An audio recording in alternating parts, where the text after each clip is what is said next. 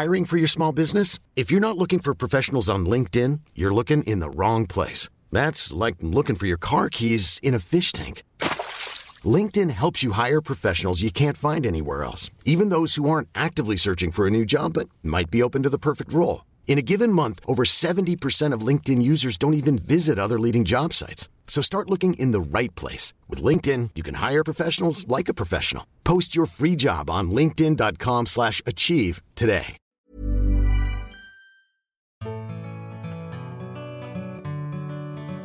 Han skapar debatt genom att uppmärksamma oss på gamla hus och byggnadsdetaljer. Och han ifrågasätter varför renoveringar av äldre flerfamiljshus ofta inte tar hänsyn till dem. I det här avsnittet pratar vi om kärleken till arkitektur och gamla kök och badrum. För dig som är ny lyssnare så finns det ju snart ett 100-tal avsnitt av Inredningspodden och där finns en flora av olika ämnen inom inredning, design och arkitektur. Jag som driver podden är Johanna Hulander och det är jätteroligt när du hör av dig med tips på gäster som du vill lyssna på eller andra önskemål. Det gör du enklast via Instagram där jag finns på @inrednings_podden eller mejla info@joelhome.se. Men nu är det dags för veckans gäst. Välkommen till Inredningspodden, Gustav Bergström. Hej och tack. Hej. Trevligt att vara här. Få gott kaffebröd. Ja, alltså jag var ju tvungen att baka innan du skulle komma. Jag förstår, det måste vara ganska ångestframkallande för många liksom bjuda mig på fika. Ja, det ska vi prata om sen. Ja. Men också med tanke på att vi sitter hemma hos mig idag. Och att du har koll på allt. Jag gillar ju de här husen, Alvar Aalto-husen på Gärdet. Jag tycker att de är ganska intressanta. Alltså det är liksom ett litet senare tillägg till den här klassiska 30-talsbebyggelsen och det är ju roligt. Du är, för de som inte känner dig, jag skrev ut vad du har för titlar, några. Du är byggnadsantikvarie. Nej, det är jag inte alls. Jag är civilingenjör faktiskt. Ja, vi stryker här direkt. Stryk det. Nej, men alltså jag har jobbat lite grann som byggnadsantikvarie i en firma som heter Historiska Hem. Jag har absolut ingen formell utbildning utan jag är i grunden civilingenjör inom datateknik från KTH för 100 år sedan. Sen har jag läst ganska mycket så här på fritiden om arkitektur och byggande. Och det måste du jag har lärt läst, mig ganska mycket. Ja, alltså du har läst lite, det är väl en underdrift. Ja, men jag vet inte, men lite har jag läst. Jag är inte så bra på att skryta, jag tycker inte om det. Jag har ingen formell utbildning på det området så då tycker jag att man får hålla käften lite grann. Ja, men vi säger att du är expert på arkitektur. Nej, men det vill jag, och jag hatar experttermer. Men jag kan en del. Vi går vidare till nästa titel. Det är generalsekreterare för föreningen Renoveringsraseriet. Ja, men precis. Ja, men det är ju verkligen. Det kan man ju inte neka till. Det är en organisation som jag och min kollega Alfred Skogberg startade för drygt ett år sedan. En ideell organisation då där vi försöker kämpa lite grann för att man ska sluta renovera så ovarsamt. Alltså det är så mycket som slängs idag liksom, till ingen nytta. Liksom. Det har man gjort ganska länge och det vill vi få ett stopp. Alltså dels för att det handlar ju om att det är ett resursslöseri utan dess like. Och dels för att man utarmar det byggda kulturarvet. Jag brukar citera gamla fru Strandlund från Gumshornet nere på Östermalm när det här kommer på tal. Så säger jag som hon sa: ack herr kyrkoherde, det behövs inte eld och svavel för att förgöra världen. Lyx och flärd drar nog försorg därom. Ja. Det tycker jag är ganska bra sagt. Sen är du medförfattare till boken Tidstypiska kök och bad. Precis, och det kan jag inte heller neka till, nej. Nej, det kan jag inte. För den är en jävla tegelsten. Det är en tegelsten. Ja, den är fantastisk. Och där hade ni började 1880 går till... Ja, men alltså vi har hållit på 2 år med den här boken så att det tog ju ganska lång tid. Jag tror att vi började, alltså nu minns jag inte exakt, men det måste ha varit... Ja, det var innan jul i alla fall, 2018 blir det väl. Och sen skickades den på tryck i oktober 2020. Ja, grattis. Den är väldigt, jag har läst delar av den. Ja, det är jättebra. Ja, men det är ingen bok som man kanske ska bara sitta och läsa rakt av. Men den är perfekt för att... Det är klart man kan göra det, jag ska inte säga det. Men alltså, den är också perfekt att läsas i... Men beroende på vad man vill ha ut av den. Alltså man kanske blir nyfiken på en del och bläddrar man igenom de delarna så att säga. Så att den är också uppbyggd på ett sånt sätt att det är ganska lätt att veta vad man hittar respektive del för varje decennium så att säga. Det är väldigt bra om man ska ha ett äldre badrum själv. Precis, det kan ju man verkligen säga. Man önskar bara att det fanns mer bilder, liksom, framförallt på kök och bad från tidigt 1900-tal. För det var inget man dokumenterade. Nej, du uppmärksammar ju oss på äldre arkitektur och inredningar från olika tidsepoker. Just du gör ju det också genom att du hittar ju väldigt mycket i bildarkiven. Ja, det är väldigt, väldigt kul att titta i bildarkiven. Alltså jag kan inte sluta. Nej, och du delar ju det. Det är jättekul att se. Absolut. Men vad är det som fascinerar dig så mycket med historien? Ja, men jag tycker om historia liksom och svunna tider. Men jag tycker att kanske framförallt kök skildrar väldigt mycket sin tid. Liksom. Det är liksom essensen av livet. Och sen så tycker jag bara att det är väldigt, väldigt kul att visa hur det var förr och dra paralleller och se. Det kanske såg annorlunda ut, men det är så mycket som är så likt ändå liksom, på något sätt. Mm. Och det är så roligt när man hittar de här bilderna som man inte trodde de fanns. Liksom. Alltså, det dyker upp nya bilder hela tiden. Liksom. Man letar på andra ställen, söker på andra grejer. Bla bla bla. Eller man kanske hittar i någon gammal bok som ingen har sett. Liksom, en intressant bild. När du går igenom allting, all historik, vad känns det som att det här kan vi ju verkligen lära oss? Alltså jag tycker alltid att det är nyttigt att veta hur det var förr på något sätt. Om inte annat för att veta hur bra vi faktiskt har det idag. Jag är uppvuxen i en liten by i Norrbotten och nästan alla när jag växte upp var födda mellan 1900 och 1920 så att de var ganska gamla.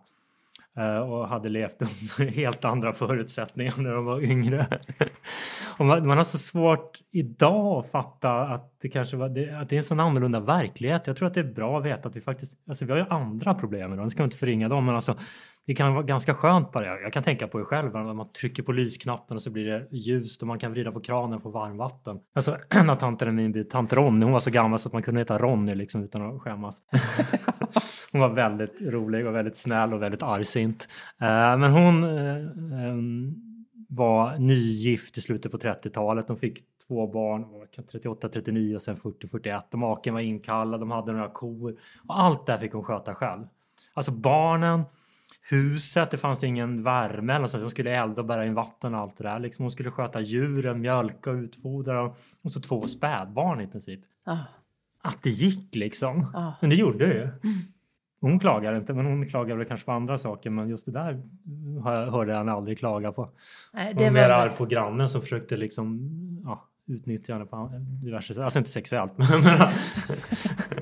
liksom köpa grejer som var värda lite, men som kanske hade ett högre värde. Men han försökte köpa det billigt av henne för att han tänkte att hon är väldigt ensam kvinna och lätt att utnyttja. Men den gubben gick ju liksom inte man. Men det var ju det som var sämre. Vad var bättre när du går igenom arkiven? Förr var ju allting ganska dyrt. Så man var mer rädd om grejer. Liksom. Om man köpte en ny dörr så var det ganska vanligt att man satte in den gamla dörren någon annanstans. Ja, men det är kanske en vindskammare eller ett uthus eller sådär. Liksom. Plus också att man hade en större hantverksskicklighet så att man kunde liksom laga, underhålla, reparera. Och gjorde verkligen det. Liksom. Alltså det var mer välbyggt. Och man liksom hade den där känslan för kvalitet och underhåll som jag inte tycker man har idag. Idag tror man ju ofta att om färgen börjar falla bort och man ser lite grått trä så tror man att det är mörket och ruttet liksom, men det är det ju inte. Det är så mycket kunskap som har gått förlorad. Det är väldigt trist, men den kunskapen fanns förr och det tycker jag är väldigt viktigt att uppmärksamma. Plus att man var så himla duktig på att göra saker förr. Liksom. Alltså det är ju fantastiskt. Men nutidsmänniskan, det har väl alltid varit så att nutidsmänniskan har blivit mer och mer bortskämd. Men ändå tänker, men bara en sån här grej, under kriget så fick alla köra omkring med gengas. Alltså även bättre damer på Östermalm stod där med gengasbilen och liksom höll på och sotade liksom. Det är ganska kul att tänka sig.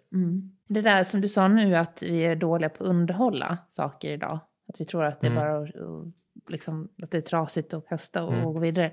Vad ser du för lösning på det? Ja, och det handlar ju dels om att upplysa folk om det här naturligtvis också. Men jag tror att det är ganska svårt så länge allting är så jäkla billigt. Man har inte riktigt incitamentet att vårda när det är så billigt att byta ut. Faktiskt. Men jag tänker också att det kommer att bli dyrare med råvaror och sånt i framtiden. Liksom. Jag tänker att energin kommer att vara dyrare för vi kommer behöva elen till annat. Liksom, med mera. Så att det kanske blir så att det blir dyrare råvaror. Eller vad ska man kalla det? Byggprodukter med mera. För det sa du i en annan podcast som hette Vilse. Och då sa du något som i stil med det just att material är ganska billigt just nu och arbetskraft ganska dyrt. Men det kommer att vara en parentes i världshistorien, sa du då. Ja, jag tror det faktiskt. Alltså det är bara vad jag tror. Det är inte säkert att det blir så. Men idag, så lever vi på ett sätt som är ganska ohållbart. Och för att kunna göra det så måste vi utnyttja någon, antingen de fattiga i utlandet eller miljön eller något sånt där. Liksom, om man nu ska göra det i framtiden, då kommer allt att bli dyrare. Vi kommer få vara rädda om alla grejer och behöva underhålla dem. Och allt det här kommer vi få till följd av att mycket blir dyrare. Liksom. Jag tycker inte att det är något att vara rädd för att om det skulle bli så. Liksom. Man kan förändra ganska mycket bara genom att måla om och bla bla bla. Jag kommer ihåg att jag var inne i en lägenhet byggd 1910 ungefär, som då hade blivit fullständigt moderniserad 1959 när det här paret som hade den hade gift sig. Då hade de höjt diskbänken och klätt luckorna med masonit, och de hade fanerat serveringsskåpet i gabon eller teak eller något sånt där. Jaha. Så det ser nästan ut som ett 50-talskök, men de hade inte slängt ut något. Det är lite ovanligt faktiskt om man gjorde så på den tiden. Men jag tyckte att det var ett så otroligt fint exempel. För när man kom in i det där köket så var det verkligen ett 50-talskök ute i fingerspetsarna. Men ju mer man tittar, jag började titta ganska mycket på det och så insåg jag att det här är ju ett gammalt kök. Ah. De hade i princip inte slängt ut någonting. Och ändå hade de fått ett tipptopp-kök liksom. Men då är också det att då kan man ju skala av det sen. För Precis, nästa ägare det, så kanske man känner att jag vill tillbaka till det. Så kan det vara. Så att, absolut. Men det är väldigt intressant om man förvaltar saker på det sättet. Mm. Det där med just kök och intresset för gamla kök har ju varit ökat. Vi ser ju att alla ska ha, eller alla säger jag, men jag raljerar. Men många, intresset för sekelskifteskök är ju ganska stort. Precis. Och vi pratade om det innan, jag håller själv på att renovera och bygger till. Och titta på liksom, vilken stil ska man bygga i? Och jag är ju inne på att men jag ska väl försöka hålla mig tillbaks till det som var grunden för huset. Men vad tycker du? Hur tycker du man ska tänka? Alltså jag tycker inte att man behöver... Alltså det är ganska svårt. Alltså jag har ju ett hus själv uppe i Norrbotten som är byggt 1800 ungefär. Och det är naturligtvis ändrat i omgångar. Men det byggdes om 1965 till ganska stora delar. Inte alla rum liksom. Och då klädde man hallen med masonit. Och det är inte så mycket kvar i de här rummen. Det är egentligen bara taket. Men jag kan tycka att det är fint med årsringar också. Liksom, om jag hade ett gammalt hus och skulle till exempel vilja ha ett modernt kök i det, då skulle jag nog köpa ett 50-talskök och smacka in där. För det har två fördelar. Dels så får du ett ganska modernt kök och dels får du ett kök som ser gammalt ut. För att ett 50-talskök ser gammalt ut hur man än gör. Liksom. Det är ändå ett gammalt kök. Liksom. Men du får ändå ganska bra funktionalitet. Och jag kan tycka, jag tar inte illa upp nu, men jag är inte så superförtjust i att bygga typ 1800-talskök i ny, alltså liksom att man kopierar, för du ska ändå ha in alla funktioner, det blir för mycket skåp liksom. Jag tycker ett gammalt kök har egentligen inte så mycket skåp, att du har en diskbänk och en utslagsord, du har en järnspis och sen så kanske du har något skåp till liksom. Det är inte så mycket mer. Om man då bygger ett nytt kök med alla de här kännetecknen så ser det ändå ganska nytt ut. Det är min bild av det. Så jag tycker att det kan vara bättre att återanvända något gammalt liksom 30, 40, 50, 60-talen kanske. Köpa ett gammalt kök och på anpassa blocket. det. Ja, men precis. Det tycker jag är en bra idé. Och många av de här gamla köken, framförallt på landsbygden, från kanske 30, 40, 50-talen, de var ju ådringsmålare också. Och det blir väldigt fint. Och då känns det också så här lite ålderdomligt ut. Ja, men de materialen då, är de så pass bra så att man kan känna att de här håller? Det tycker jag man kan säga, absolut. Alltså, även 60-talsköken har ganska hög kvalitet. Alltså inte allt, men mycket är förvånansvärt bra faktiskt. Det kan leva kvar in på 70-talet liksom. Om man tänker på ditt kök, dina stommar är ju då gjorda av ett regelverk som är klätt med masonit. Och det är ganska styvt och håller ganska bra liksom. Sen tror jag att luckan är för sig kanske gjord av någon form av platta som är profilfräst, jag vet inte liksom. Men det är också ganska bra material, det håller. Det har hållit sedan 60. Ja, du ser. Så att det är still going strong. Det är 60 år. Ja, det håller faktiskt igenom efter 2 barn också som har slitit på det och så. Och se. Det blir ett test att se hur länge det håller. Man kan alltid byta ut luckor och sånt där liksom, om något går sönder liksom, det är inte svårare än så. Ja. Och man behöver inte byta allt. Det är det där vi pratar om nu. Hur lång tid tycker du att man ska räkna? Hur länge ska ett kök hålla egentligen? Gud, det är en jättesvår fråga. Mitt kök är från 1939 och det kommer att hålla några 100 år till liksom. Alltså Oj. Och då? Alltså det är från 39 original? Ja, det är, jag har inga sådana här fina kompositbänkar utan har ju tråkig, trälig, massiv teak, men det är fint ändå. Ja. Nej, men det är jättefin kvalitet. Jag tänkte jag ska testa hur bra kvalitet det är på den. Nu är inte jag så tung i och för sig, men jag öppnade under en av luckorna i underskåpet och satte jag mig på den. Och så knakade det lite grann, men det hände inget mer. Så att det är bra kvalitet.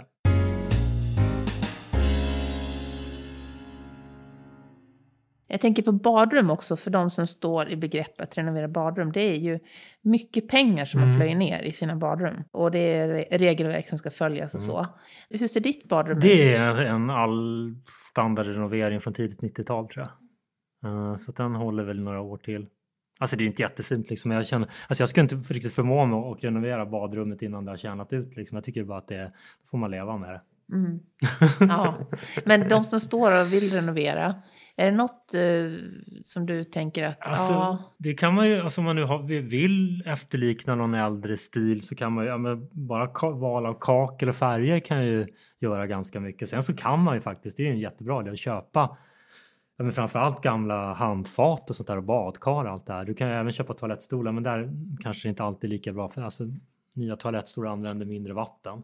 Men har du ett hus på landet till exempel, kanske är bättre att ha en icke snålspolande toalett, för annars får du lätt problem med stopp i rören till exempel. Och då kan det vara kanske klokt att ha en gammal toalettstol om man nu vill ha en sån. Ja. Så köp gamla grejer och sen så får man väl kombinera det med det nya. Ja. Och inspireras av hur det såg ut på den tiden. Nu är det också så att man kan säga att badrum som vi känner idag är ganska mycket något som egentligen kommer först på 30-talet. Alltså det fanns ju jättefina kaklade badrum redan på 20-talet, med 10-talet också, men det är väldigt, väldigt ovanligt.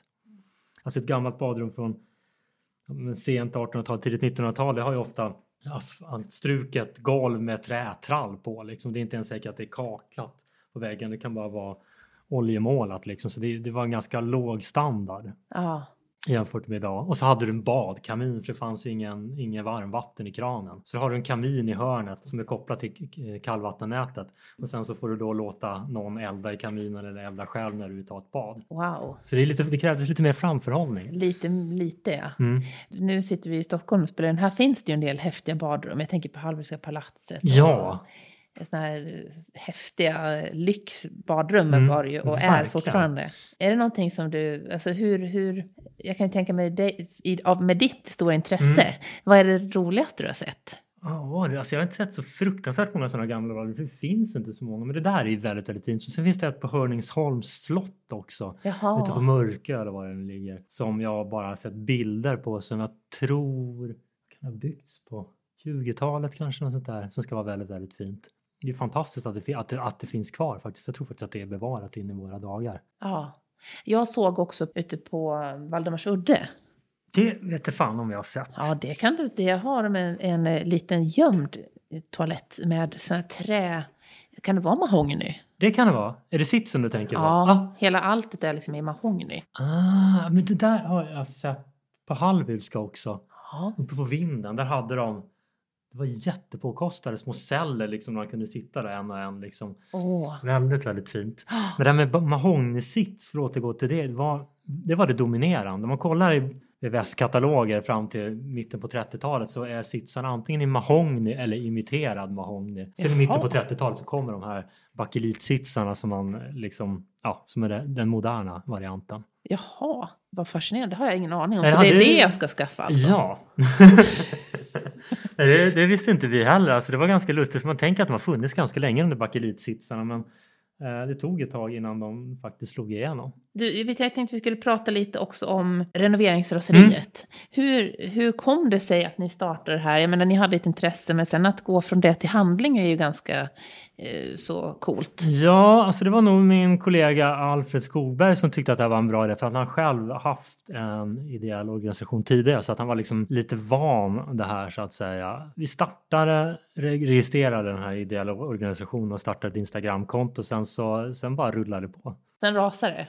Ja, det har gått ganska snabbt ändå faktiskt, tycker jag. Det är ju klart, nu har det hållit på i över ett år, men ändå. Alltså, det är ändå en ganska stor följarskara liksom, och det är många som är intresserade. För ni har det var ganska många tusen. Ja, det är nästan 18 nu, eller om det inte har blivit 18. Det är ju mycket. Det går jättefort, alltså det var inte ens 10 innan jul liksom. Nej, jag tänkte det, du hade nästan glömt bort det när jag skrev det här till dig. Men ni delade ju ut betyg med beröm underkänt ibland till aningslösa fastighetsägare. Det är väldigt, väldigt, jag kommer ihåg, alltså när jag hade glömt bort det, men jag tyckte att det var så otroligt bra formulering. För jag kommer ihåg när jag kom på det, liksom man glömmer ju. Ja, och vad är det, och när man då får det här med beröm underkänt, vad är det för misstag som man har gjort? Om man nu, men då har man nog slängt ut lite för mycket. Liksom inte, alltså, jag tycker att man ska titta, alltså många tittar ju på vad de inte har, alltså vad de saknar. Men jag tänker om man börjar titta på vad man har och sen agerar man därefter, så är det oftast lite lättare och då får man inte med beröm underkänt så att säga, utan att men jag tänker det finns ju ändå ett gäng fastighetsägare, kanske ganska snåla, som liksom inte gör annat än att målar om och oljar porten då liksom, för att de tycker att det blir för dyrt med allt annat. Och då är man ju en väldigt bra förvaltare och då får man med beröm godkänt. Har du något exempel på någon som har fått, vi kanske inte behöver ta dem som har fått med beröm underkänt. Det finns ju ändå ett gäng bostadsrättsföreningar som är väldigt måna om att, framförallt ska jag säga bostadsrättsföreningar, för de har ju också pengar att tjäna på att ha en välbevarad fastighet, för att det är många som tycker att det är attraktivt. Jag skulle väl kanske framförallt säga många radhusområden, alltså bland annat vid Vällingbyhöjden där, alltså Atlantis med mer, de är otroligt rädda om sina hus. Likadant Riksvägen i Bagarmossen, Skarpnäck, Skönstaholm vid Hökarängen, Farsta. De är otroligt duktiga på att bevara. Men sen så finns det en annan kategori som kanske har hus som någon annan har förstört. Det är ju ganska vanligt, det kanske har varit allmännyttan eller någon liten privatvärld. Och de här har ju också blivit intresserade av att ha fina attraktiva hus. Och då börjar ju de lägga ner pengar på att återställa. Det finns faktiskt en förening på Söder, nu har jag glömt om det är Bulten 12 eller Bulten 14. Ligger i korsningen Höga Lidsgatan, Borgagatan, som har ett jättefint hus, men med flesta fönstren var skitfula insatta på 80-talet. Liksom verkligen opassande. Och vad gör de? De byter ut de här mot jättefina kopior på de ursprungliga fönstren. Jaha. Otroligt ovanligt. Alltså, det händer ju nästan inte. Men jag tror att det här är starten på lite grann en ny trend. För de har verkligen låtit tillverka jättefina träfönster med sådana här utanpåliggande spanjoletter på insidan som stängningsbeslag och liksom kulturglas i ytterbågarna. Men sen har de ju då ett väldigt tjockt ljud- och energidämpande glas, eller vad man ska kalla det, på insidan, så att det är bra prestanda ändå. Liksom. Ja, du sa det innan att det är också någonting som höjer värdet för fastighetsägaren. Men är det så att man ser ett ökat intresse och att folk verkligen uppskattar att det finns en original arkitektur på något sätt? Det skulle jag nog kunna säga. Man har gjort lite undersökningar, väldigt, väldigt få. Men det finns, man har gjort, vad heter det, Kulturarv Väst eller Västarvet eller något sånt där, har gjort framförallt på villor och konstaterat att det är ett högre värde på välbevarade hus liksom. Mm. Och det märker man också, alltså att om man tittar på som Rindergatan 19 till exempel, nedanför där jag bor, liksom, det är ett väldigt, väldigt välbevarat hus. Och även om man inte är insatt så tror jag att man uppfattar att det är väldigt fint, för att det är ganska speciellt, för att man har inte bytt ut i princip någonting. Mm. Alltså balkonger, portar, fönster med mera. Alltså det blir en speciell effekt om man inte förstör.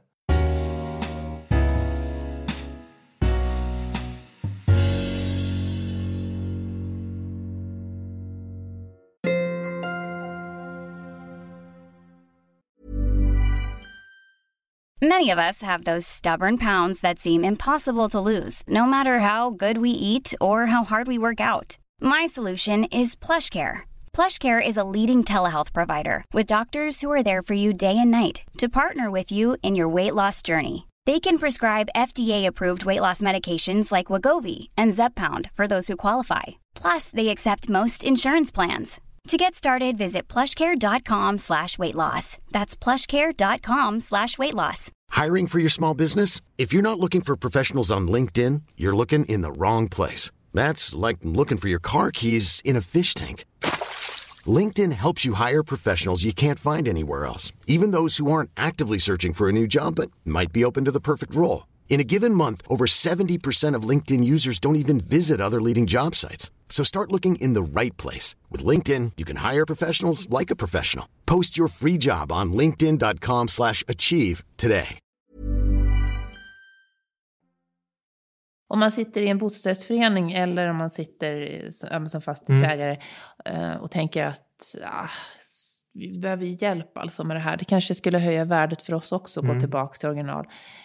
Var får man hjälp idag? Det är ganska svårt skulle jag säga. För tar du in en konsult så är de ju ofta mer förtjusta i att plädera utbyte. Så att man måste som styrelse vara ganska kunnig och veta hur man ska... För jag vet, som jag sa, den här föreningen på Söder som hade rekonstruerat fönstren. De ringde till Stadsmuseet och Stadsbyggnadskontoret och ville ha lite bra exempel på hur man gör. Liksom.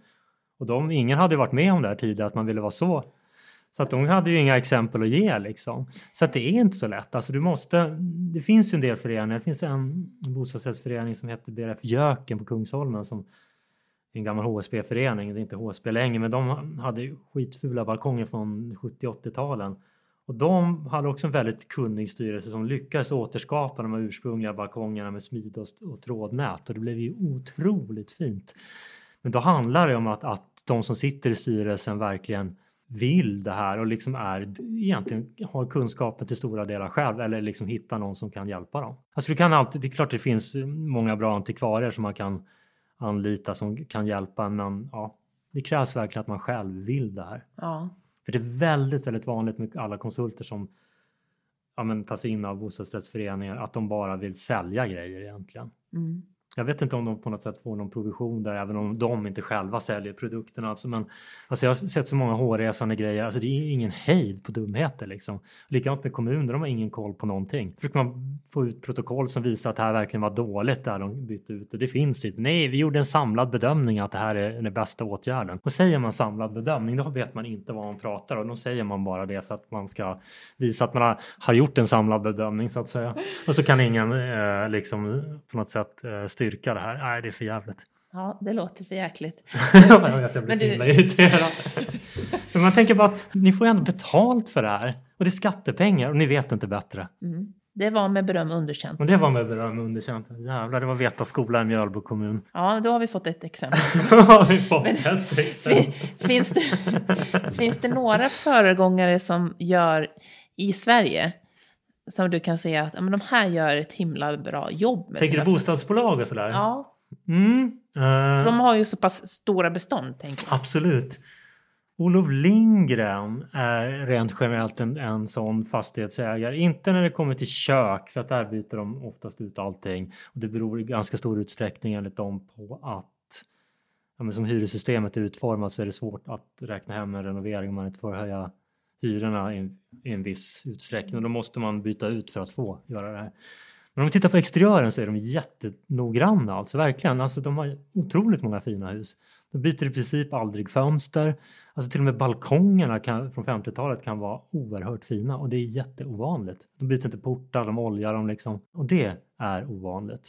Stockholmshem är också ganska bra, men de har börjat byta ut många portar för att de menar att de kan inte göra dem automatiska om de behåller de gamla liksom, så de kopierar, vilket blir i och för sig fint liksom, men det är ett större värde än ursprunglig porten då, kan jag tycka.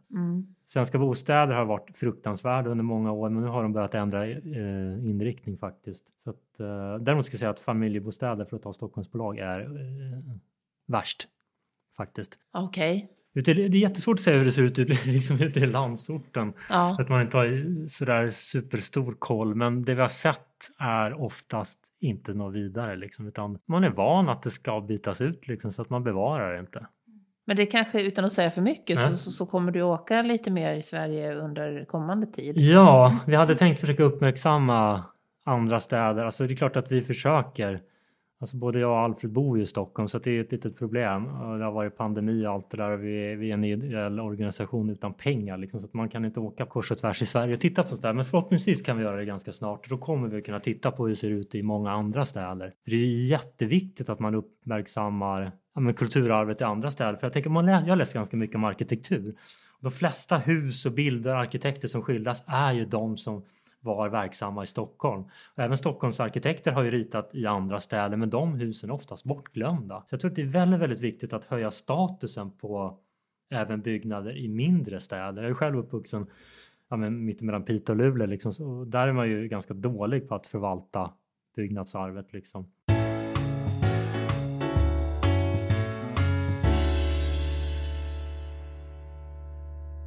Nu ser vi ju ut på en lyftkran här ut genom fönstret som kommer att bli en ny skyskrapa här på Gärdet då. Men hur ser du på nyproduktionen idag? Alltså jag tycker att man får göra... Alltså hur ska jag uttrycka det här? Men det blir intressant. Ja, nej, det är inte svårt egentligen. Alltså jag tänker så här, alltså jag gillar ju gamla hus. Och att det finns gamla hus beror ju på att man fick bygga nya hus en gång i forntiden. För hade det varit någon och förbjudit folk att bygga de här eländiga 1880-talshusen så hade det inte funnits några. Liksom. Så att jag tycker att man får bygga ungefär hur man vill. Liksom. Jag tycker man ska vara rädd om det så finns och se kvaliteterna där.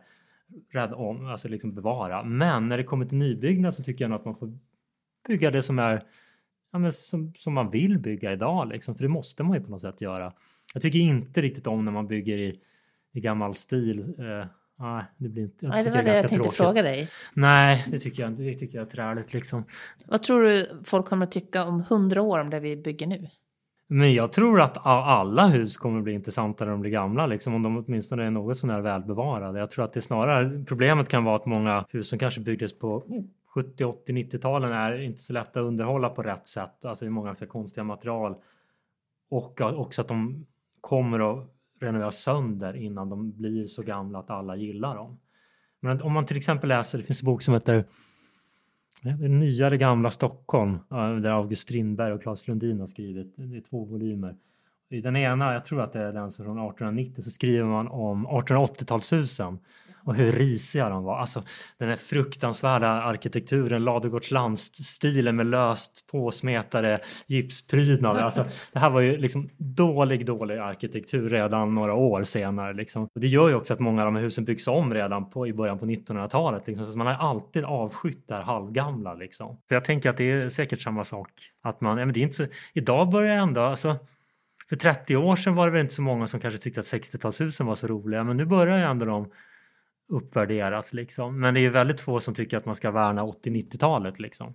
Vilken är din, du bor ju själv i en 30-talslägenhet, men vilken är din så här favoritepok? Ja. Alltså jag gillar ju väldigt, väldigt mycket sent 30-tal, för jag tycker att det är på något sätt piken på funkis liksom. Det är övre Gärdet där jag bor liksom, Gärdeshöjden tycker jag är väldigt, väldigt tilltalande, för att det är en lekfullhet i funktionalismen som den är mer strikt i början, men jag tycker den är väldigt fin i slutet på 30-talet. Men sen är jag väldigt, väldigt förtjust i 1890-talet. Det tycker jag är ohyggligt fint. För att det är ju då, till skillnad från den här lite tråkiga nyrenässansen från 1880-talet, så går de loss och blandar liksom renässans och gotik och barock och allting i samma byggnad. Det är mycket ton och det äkta material och lite tegel och men det är fantastiska byggnader, både exteriört och interiört. Är det den bostaden du drömmer om? Ja, alltså jag drömmer nog inte om bostäder på det sättet. Alltså jag drömmer nog mer om, jag tycker det är fint när jag ser något som är väldigt välbevarat. Då spelar det nästan inte så stor roll när det är byggt. Jag är väldigt förtjust också, men 50-talet tycker jag är väldigt fint, och tiden kanske 1945 till 55. Men även 60-tal, det här är ju också en ganska härlig period. Liksom, alltså det är ändå ganska hög kvalitet på det som byggdes under den här tiden. Liksom, det är väldigt många kvaliteter. Alltså det är bra förvaringsutrymmen, det är härliga fönsterytor och det är bra rumssamband. Alltså det är en ganska fin känsla. Och det känns inte så där billigt som jag tycker dagens produktion ofta gör. Alltså även om den är ganska, men även i norra Djurgårdsstaden är det ganska kackigt. Liksom. Alltså innerväggarna görs ju någon jäkla, stålpinne med gipsskivor på sidorna. Liksom. Alltså hur kul är det? Känns inte så solitt liksom. Nej. Gamla hus är ju ofta sådär att allting sitter fast så otroligt. Alltså det är fastspikat och det är liksom gjort för den här platsen. Och man har gerat hörnen och allting. Alltså det går knappt att få den liksom. Alltså det är sån hög kvalitet. Eller det är en kvalitet för mig kanske jag säger, att det sitter fast väldigt bra. Liksom. Alltså jag vet inte, nu vet man att det ska vara här. Jo, men jag håller med. Som när man bor i de här lägenheterna som är men som vårt 60-tal. Att, bara gardinstängerna sitter ju kvar. Ja, verkligen. Fortfarande. Jag såg just det. Det är jättefint också att det är dubbla skenor, som man ska kunna ha en tunn gardin och en det är ju väldigt fina gardiner för övrigt, måste jag säga. Var kommer de ifrån? Vet du det? Ja, det vet jag inte. Nej. De har suttit i 10 år. Ja, då borde du ha bytt ut dem för länge sedan. Ja, 17, det är för sent nu. Ja, det är för sent. Men du, jag tänkte, många som lyssnar sitter ju runt om i Sverige och vi står inför en sommar där flera har fått vaccin och snart har majoriteten fått det. Kan du inte dela med dig några sådana här svenska guldkorn för oss som tycker om arkitektur? Att men just de här, det här kanske man skulle titta på, eller om man vill se lite lyckade renoveringar. Alltså det är svårt att säga. Alltså det finns mycket som är fint. Alltså dels finns det de här gamla trästäderna som är välbevarade. Till exempel de som har gått ihop och kallar sig trästäder. Alltså Nora, Jo och Eksjö. Det är fantastiska städer verkligen. Men sen är jag ju även svag för ja, men det är lite mer modernistiska, alltså från och med 30-talet. Liksom. Alltså jag är en favorit i Ribershus ute i Malmö. Fantastiskt fint. Och sen kan jag rekommendera Gyttorp strax norr om Nora i Bergslagen som är byggt i slutet på 40, början på 50-talet, ritat av Ralf Erskine. Det är ett helt litet område som är byggt för arbetarna vid Nitro Nobels industrier där. Jag tror att det var deras industrier i alla fall. Jaha. De fick renoverade i slutet på 90-talet, tror jag, i början på 2000. De fick pris för det här, så att det är så jäkla fint gjort. Det är helt fantastiskt. Och skriva upp Gyttorp. Gyttorp. Det finns också, han ritar också liknande bebyggelse i Gästrike Hammarby. I krokarna av Gävle blir det väl faktiskt. Väl värt ett besök kan jag säga. Gästrike Hammarby. Ja. Då har vi det. Gyttorp, Nora, Och... Sen nu finns det mycket att se i Stockholm om man åker till huvudstaden, vilket ganska många gör. Ja, det tror vi inte på det. Att det kommer att bli en riktig hås när så skulle det kunna bli.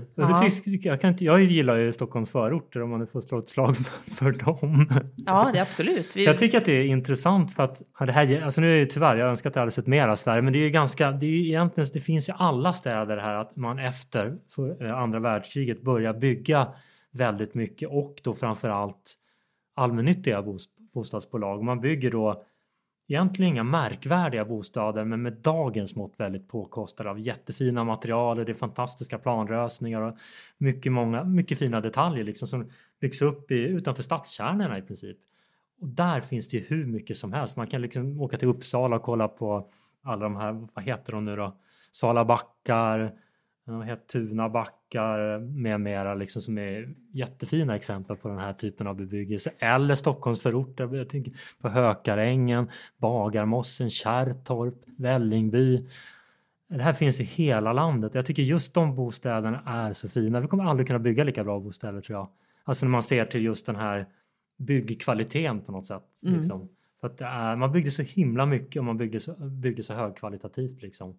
Sen så när man började bygga i större skala, framförallt i slutet på 60-talet och början på 70-talet, så gick ju mycket av de här kvaliteterna förlorade tyvärr. Om man ska åka till Stockholm city, vad ska man inte missa då? Ja, alltså jag är ganska förtjust i Hötorg city, det tycker jag är fint. Hötorgsskraporna, de gillar jag. Sen så är det ju, alltså, överhuvudtaget gå runt i Vasastan är väldigt trevligt. Alltså, kanske titta på Röda bergen och de här områdena. Eller gå på Östermalm runt Karlaplan och Tysta gatan. Eller besöka Gärdet då, där jag själv bor. Liksom är liksom ett 30-talsområde med ganska påkostade funkishus. Det är också en upplevelse.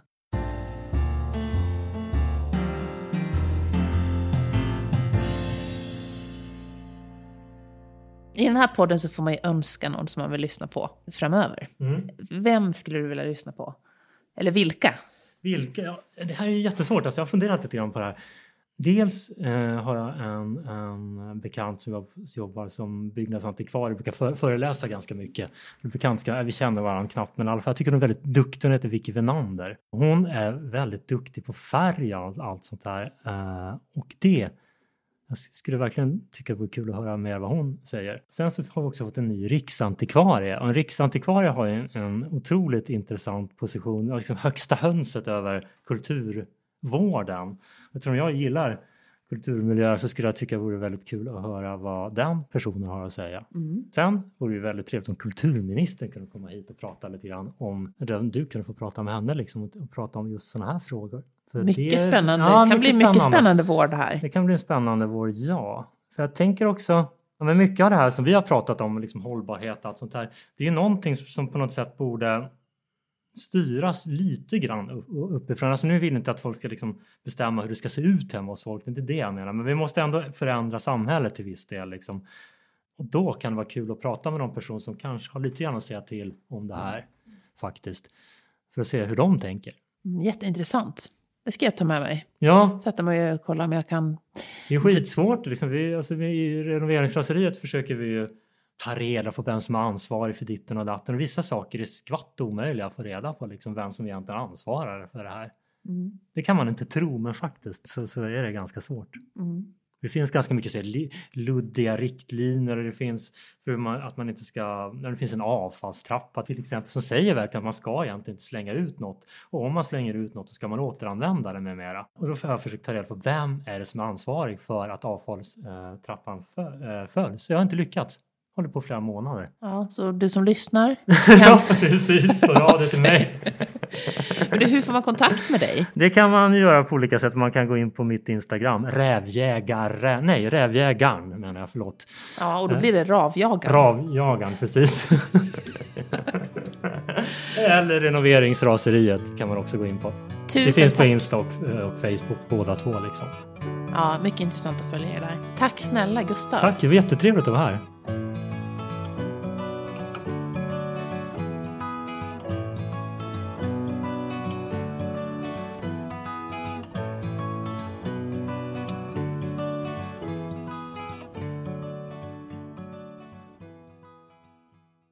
En podd från Allermedia. Hi, I'm Daniel, founder of Pretty Litter. Did you know cats tend to hide symptoms of sickness and pain? I learned this the hard way after losing my cat, Gingy. So I created Pretty Litter, a health monitoring litter that helps detect early signs of illness by changing colors, saving you money and potentially your cat's life. Pretty Litter is veterinarian developed, and it's the easiest way to keep tabs on your fur baby's health right at home. Go to prettylitter.com and use code ACAST for 20% off your first order and a free cat toy. Terms and conditions apply. See site for details. Hey, it's Paige DeSorbo from Giggly Squad. High quality fashion without the price tag. Say hello to Quince. I'm snagging high-end essentials like cozy cashmere sweaters, sleek leather jackets, fine jewelry, and so much more. With Quince being 50 to 80% less than similar brands. And they partner with factories that prioritize safe, ethical, and responsible manufacturing. I love that. Luxury quality within reach. Go to quince.com/style to get free shipping and 365-day returns on your next order. Quince.com/style.